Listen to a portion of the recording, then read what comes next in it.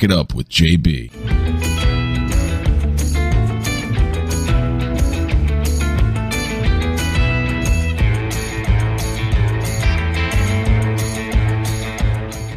Hello, Bingers. I was channel surfing and came across a documentary on Evel Knievel. Asked the millennials who he is, and they probably never heard of him. I started watching the episode at the point they were analyzing why he missed the jump at Caesar's Palace. That jump put him in a coma for a month and cracked his skull.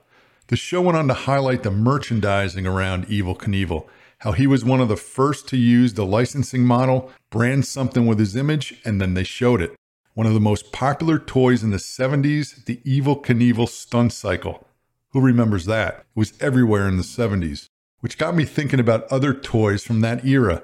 Not Xbox, not Madden. This was the era of the wired cable box, the rabbit ears on black and white TV, the era of the TV repairman. Here's a couple of other great ones from that decade. Remember supersonic racers, also known as SSPs? How about Super Toe? He took a beating and kept nailing those 45-yard left field goals. Dude should be in Canton. Anyone play this one? See action football? Note the scoreboard in the advertisement. Miami 10, Dallas 7. How about cutting-edge Coleco's head-to-head baseball? Or the football game? Eventually, all this gave way to Atari. Not me. I was an Intellivision guy. My big three: football, baseball, and tennis. Remember these game sounds?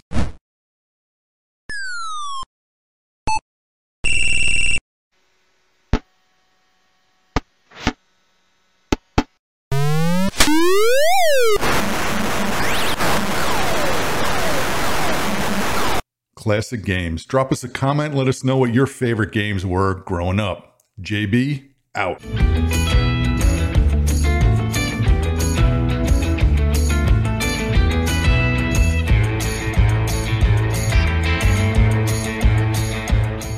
Back It Up with JB.